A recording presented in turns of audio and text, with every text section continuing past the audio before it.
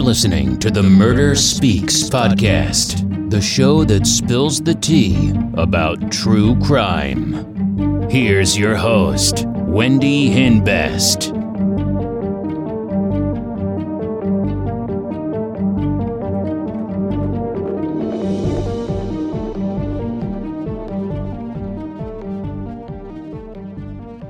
Hey, welcome back.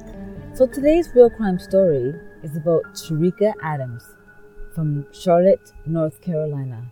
On November 16, 1999, Sherika Adams called 911 to report her own shooting. Where are you at? Listen to me. Don't know where you are, but tell me where you are, man. Ray Caruth and Sherika Adams started dating in 1998. And by 1999, she was pregnant. The night of the shooting, she was 8 months pregnant. It was a drive-by shooting. Before the shooting, Sherika and her boyfriend Ray Caruth went to the movies. After the movies, they drive separately, but both on the way to Sherika. Then Ray suddenly stopped and a car pulls up beside Sherika and starts shooting at her. Then Ray takes off.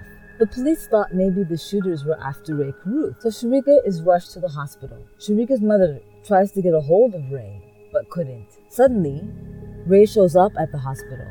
He tells police that he went to a teammate's house after the movies to play video games, and he received several messages on his phone that Sherika has been shot. The police search his house and find no evidence that links him to Sherika's shooting. The police start to think that her shooting was about drugs.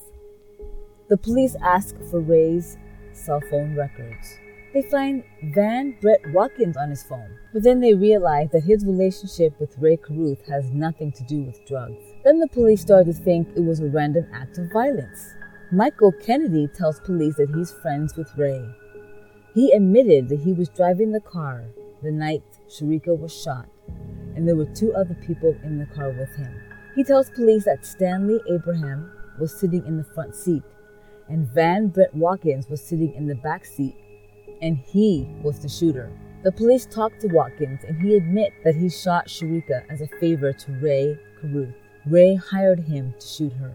He tells Watkins that he's going to take her to the movies, and for him to shoot her. She was following Ray, and he suddenly stopped so she couldn't go anywhere. Then Watkins shoots her 5 times. I told him not to do it. For 6 months, I avoided him. I didn't go ahead and do it. I couldn't do it. He forced me to do it. He threatened me and the ones I love.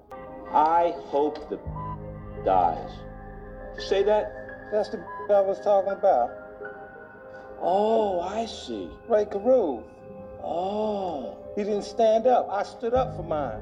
I said I did it. I did it because he made me do it.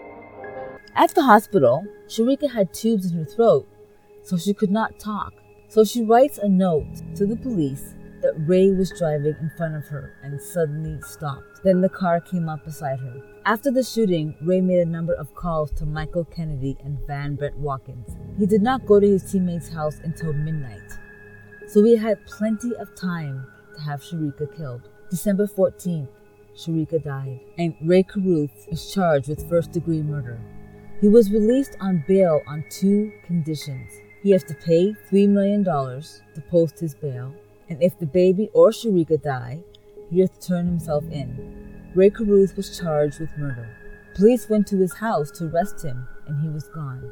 December 15th, 1999, an anonymous caller called the police to tell them where Ray was. November 20th, 2000, he was on trial for murder. Michelle Riley, mother of Ray's firstborn child, took a paternity suit to get Ray to pay. She says that Ray threatened her too. Don't be surprised if you got in a fatal car accident. And when he said it, I said, what did you say to me? And he said, I was just joking. Ray Caruth was sentenced to 18 years in prison. We, the jury, returned the unanimous verdict as follows: that the defendant, Ray Lamar Caruth, is guilty of conspiracy to commit murder of Sherika Adams. It is the judgment of the court that the defendant be imprisoned for a period of not less than 196 months. His son, Chancellor Lee Adams, has cerebral palsy as a result of the shooting that night. Okay, that's it for now. Thank you so much for listening. If you like it, please share it.